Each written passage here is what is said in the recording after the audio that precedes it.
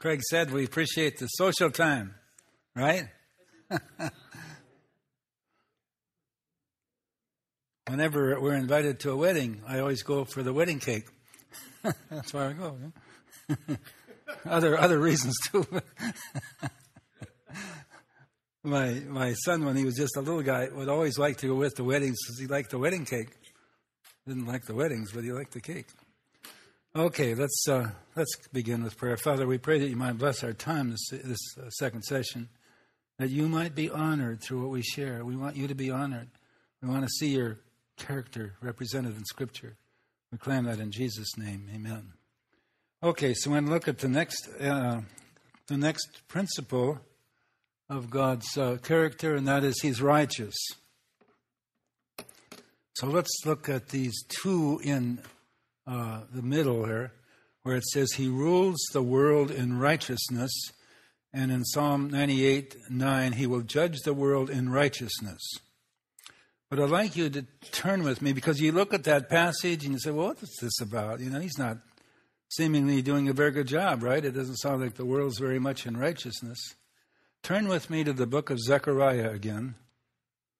Interesting passage in the book of Zechariah because of the context that's there. Zechariah chapter 1 this time.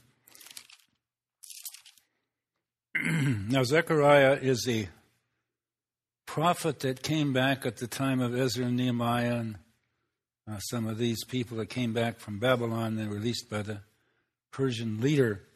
But in verse 8 of Zechariah 1, I saw at night, and behold, a man was sitting on a red horse, riding on a red horse.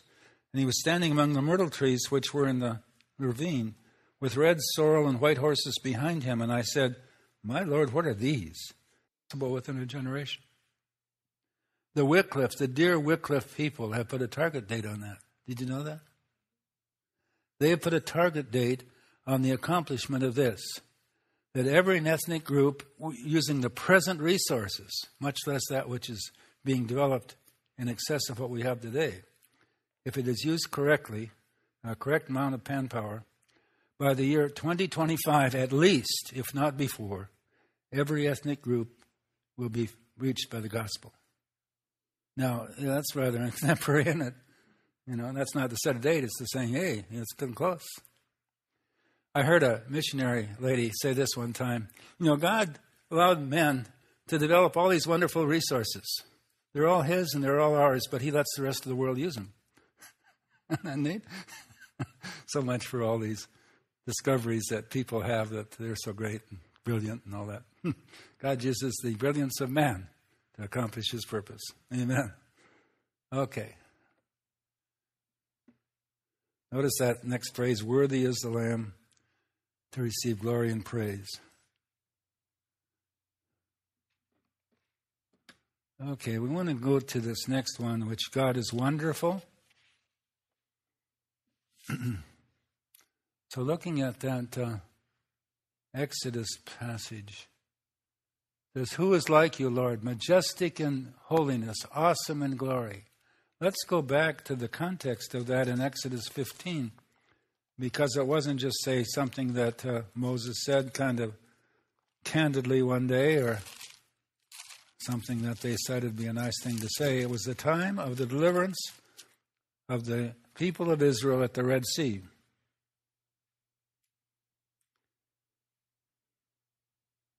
And in verse 11 of chapter 15, which is the immediate aftermath of the deliverance of the people of Israel from the Egyptian hordes that were coming with the opening of the Red Sea and the total destruction of the Egyptian military might, greatest in the world at that time. And in verse 11, what Moses says is, who is like unto thee among gods? Who is like unto thee, majestic in holiness, awesome in praises, working wonders?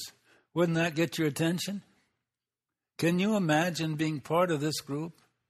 Numbering not just this small, piddly number, but if we look carefully at the scriptural record, it had to be anywhere from 4 to 6 million people.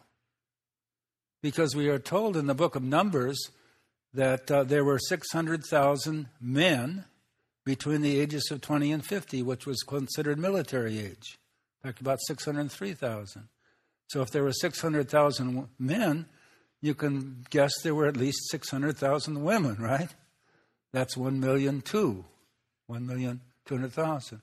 Now, these were prolific people. Remember, they had so many children. That's why the Egyptians were concerned.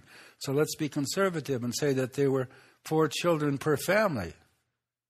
That would make another 2,400,000. Add those groups together, and it's 3,600,000.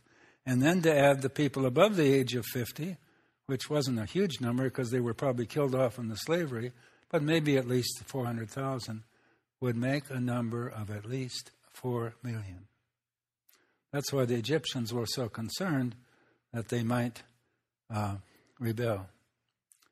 And can you imagine? You've seen pictures in your Sunday school manuals of the crossing of the Red Sea, haven't you? About 3 abreast. You know how long it would take? Several weeks to do it. They made it in one night, which meant there were hundreds abreast. Can you imagine? Think with me for a moment, the glory of God here. And you're walking through a body of water in which there is a massive amount of water on either side, deep enough that in a few hours it was to completely drown every soldier, every military man, and chariots in Pharaoh's army. And you walk through that thing, I think I would walk fast, wouldn't you? Right? And then when they got over, then they saw the entire complex, military complex of the Egyptian military might rush in right after you, and all of a sudden the water comes back. Well, that's going to get your attention. See, God's purpose in all of this was not to just wondrous thing. He does that all the time, no problem. But to reinforce in their minds what He had done and how awesome and marvelous this was. That the deliverance from Egypt was the event in their history in which the glory and the wonder of God was so manifest, and then how He took care of them for 40 years in the wilderness. Okay. I'm going to go on to the next line here.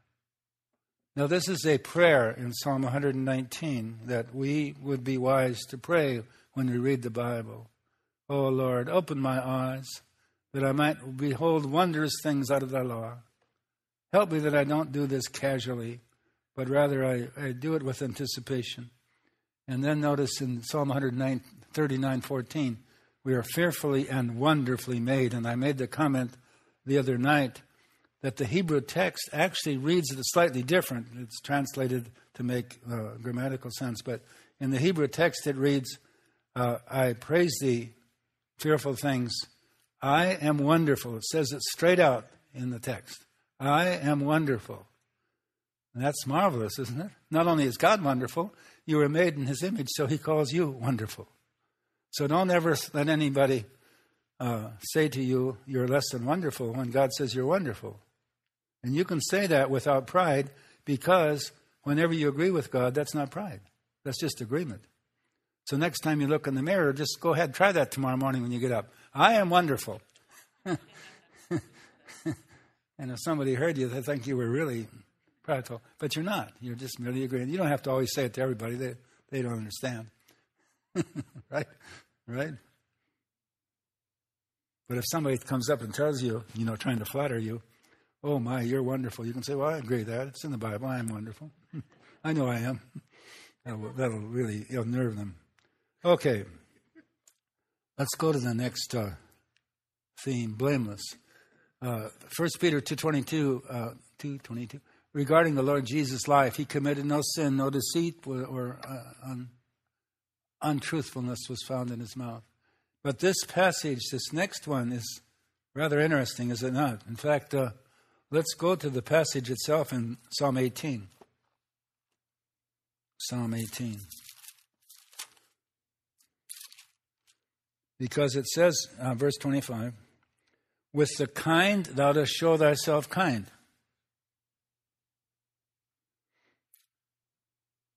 To the blameless thou shalt show thyself blameless. To the pure thou shalt show thyself pure. But notice the last part of verse 26. to the crooked, thou dost show yourself twisted. The literal word is twisted, because it simply means, yes, Nancy? Astute, yeah. And it's a word that's was translated in because it was a difficult word to really come to grips with in translation. But the best synonym we can use there for the Hebrew word is twisted. In other words, he lets people look at something and they think it's twisted. You want to think that way? Here's like a restraint. Give them over to what they want to think. See, people that hate God and think in that direction are very convinced that they're right. And they become very adamant about their position. So he just lets them go with that. He gives them over to it. Now, the idea of giving them over to it isn't just to abandon them, but it's to help them to come to their logical conclusion, which is disaster, by which they might come back again. Okay. God is blameless. He is changeless. Another concept in just a few passages here that relate to that. Malachi 3:6, which says, Lord, he doesn't change. I, the Lord, don't change. He's always the same. You can count on that. That's important to note, because sometimes people are not like that, right? You know, sometimes people seem one way, and then you know people throughout your life that I didn't know they were like that kind of thing. You say sometimes, you know, because they've covered over some things. But God is always up front. Therefore, He wants us to know His character. And in 2 Timothy, it says He cannot deny Himself. So therefore, when God says something in the Scriptures, it has to be true. So let's look at another one where it says God is faithful.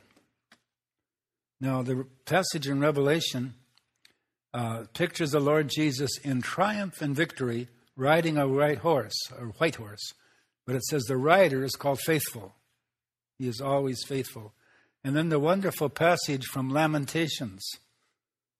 In fact, let's look at that because it's got more there than was able to put up on the PowerPoint. Lamentations 3, and beginning with verse 22, it says, The Lord's loving kindness never comes to an end. His compassions never fail not. They are new every morning. Great is thy faithfulness. God's work in your life is new every morning. And God is faithful to you tomorrow as He's been today. Do you realize that tomorrow is not a created thing yet? Tomorrow has not been created yet. It's a brand new thing. And so when you get up in the morning, you can be assured that His faithfulness never ceases and never ends. It's a brand new created thing for you to enjoy. Okay. Let's go to Romans 3 on this passage, because it's something that Paul talks about in his position about God, where it says, beginning with verse 1, What advantage is the Jew, and what is the value of circumcision? Much in every way. To begin with, they are entrusted with the oracles of God. And then he says, What if some were unfaithful? And some of them were. Does their faithfulness nullify God's faithfulness?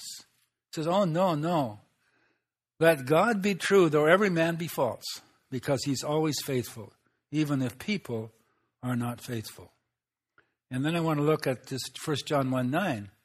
And sometimes, I know it was true we're often used in Lutheran liturgy, this phrase, if you confess your sins, He is faithful and just to forgive your sins and cleanse you from all unrighteousness. You probably have heard that in church settings. And it's a true statement, but you might look carefully at the passage, because you might ask this question, who is He faithful and just to? And the answer is to Himself. He is faithful and just to Himself, that if you meet the requirements of what He wants for you in your life, He will, without exception, forgive you. He will do it. Confess, by the way, means simply to agree with God about the way He is. And then another passage, yes, it wasn't time to get on there. Where am I going with this? Anyway, it was the passage in Revelation 2:10 where the Lord said to the church at Smyrna, "Be faithful unto death, and I'll give you the crown of life." This is a quality of God where He's trustworthy. All His precepts, all of His precepts. See, all of the Word of God is trustworthy. You can bank on it. You can hang your hat on it. All your commandments are that way. Everything that God says you can trust. Next, God is truth. All your words are true. We would assume that they are, but it definitely says it is. Jesus Himself said, "I am the way, the truth, and the life. No one comes to the Father but through me." And Revelation 19:9 adds in the latter part of the Bible, these are the true words of God. We can trust what God is saying. And then God is impartial. That didn't quite get on. It's a passage from 2 Chronicles 19:7 where it says, "With the Lord our God there is no injustice, there is no partiality." Now, it's interesting that when God set up the system in Israel, there was a check and balance system. There was the priest that was to represent, who were to represent God to the people. The king was to be a godly man. He was to be a student of Scripture, according to Deuteronomy 17. He was to study the Scriptures for himself. And then prophets were raised up to speak to people called from every walk of life, having the boldness to challenge leadership if needed to be. But then there was a fourth group, and they were simply called the judges. And the concept of the judge within the concept of Israel was not just to weigh the evidence. That's what's done today in judicial systems, right? The evidence is weighed, and if the abundance of evidence is for this, then the decision's made in that way. You know what I'm saying?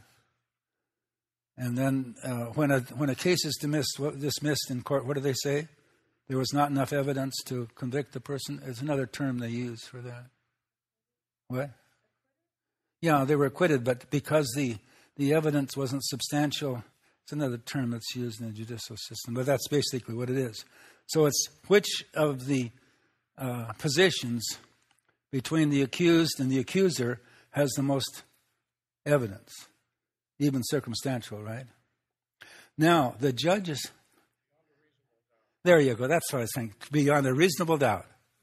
And therefore, because in the system in America, a person was considered innocent before he was guilty, then there had to be reasonable evidence, and if it's beyond a reasonable doubt. Okay. Now, the judges in Israel were not to do it that way. They were to reflect the character of God, what He was saying, because only God knew hearts. And they would pray for God to reveal to them what really was true. And therefore, that was always true justice. Because, if there's a good defense attorney, he can beat a lot of systems, can't he? Just by this persuasive ability, the rhetoric.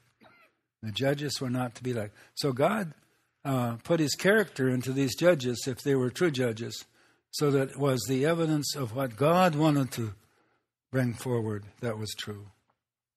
Okay. Now, I'd like to go to the next one because we need a little bit of time with this. God is jealous.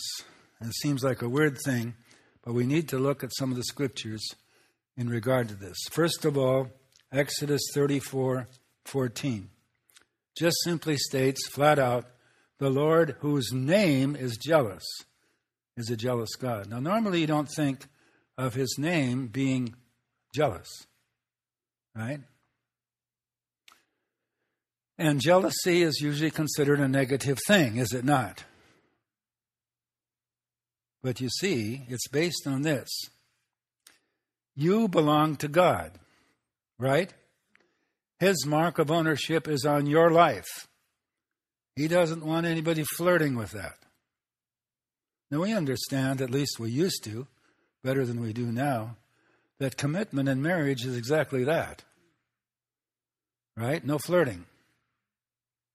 Let's supposing that you attend a marriage ceremony of some people you know them. No, soon you turned. And when the pastor in the ceremony says to you, will you take this woman to be your wedded wife, love and to cherish until death do you part? And the guy would say, almost.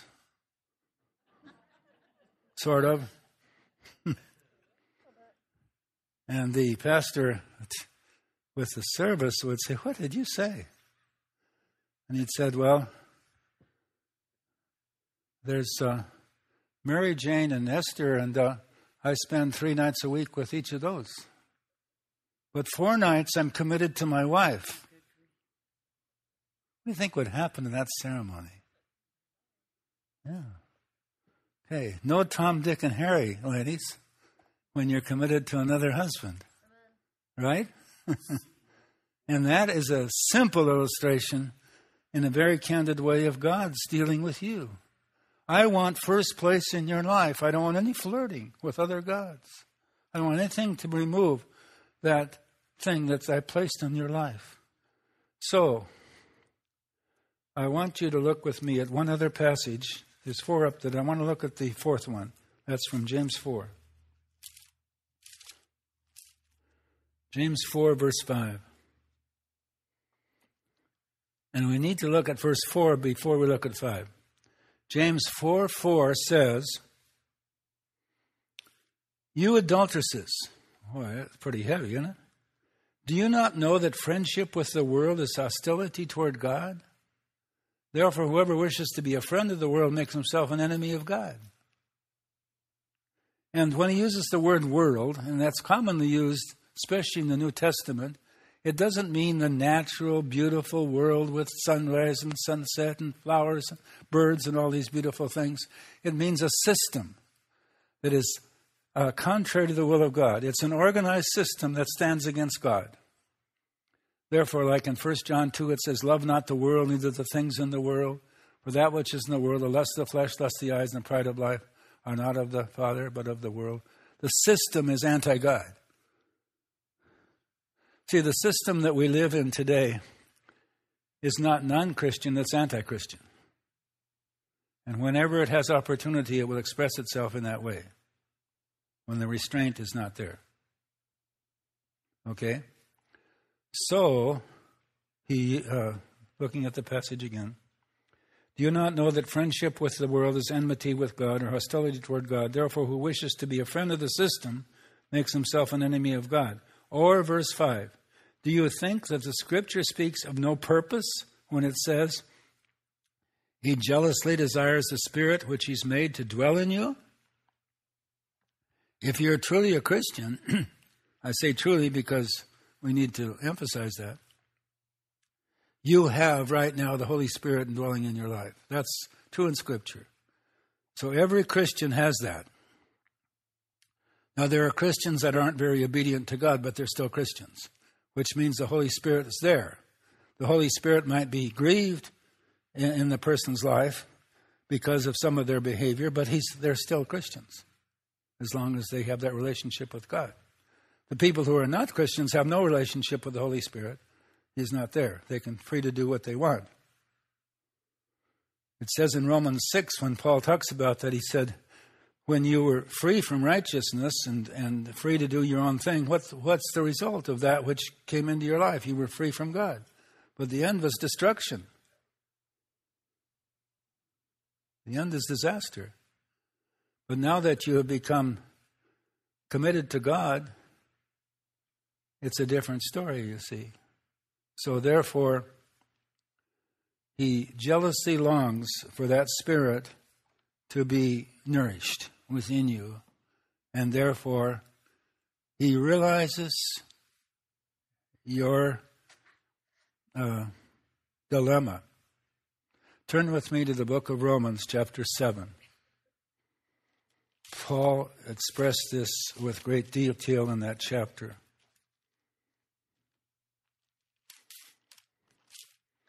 And through the whole chapter, but I want to look at the last verses beginning with verse 21. He said, "I find it to be a principle that when I want to do right, evil lies close at hand." There it is. When I want to do right, there's always a vulnerability to do the wrong thing. That's life. I find it to be a principle that when I want to do right, evil lies close at hand. For I delight in the law of God in my inmost being. But I find another law at war with the law of my mind and making me captive to the law of sin, which also is there. And then he says this in frustration, "O wretched man that I am, who shall deliver me from this body of death?" But notice he answers his question. "But thanks be to God, who gives us the victory through our Lord Jesus Christ." He knows your heart. In fact, there are verses in Scripture where he says, he remembers that you're dust, which remembers your frailty. And he doesn't expect perfection, by the way, but he does expect commitment. There's a big difference, you see, between the two.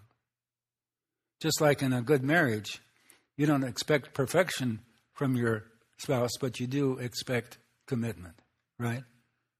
Right? Yeah, all the time. Okay. Now, one other, and then we'll wind it up tonight. God is just. All his ways are just, upright, and just is he. He's a God of justice. Blessed are those who wait for him.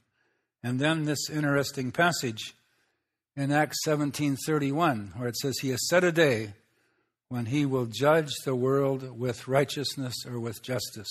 That was part of the message that Paul preached to the philosophical pagans in Athens, Greece. That day he stood there. And then the wonderful passage in Romans 5:1.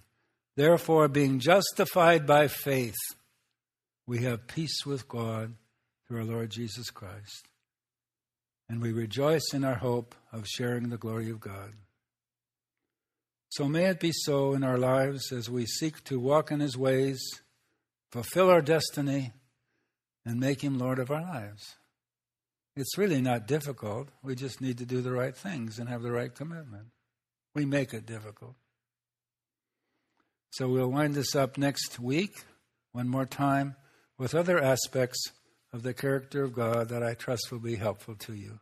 Okay, would you come and close, please, Craig?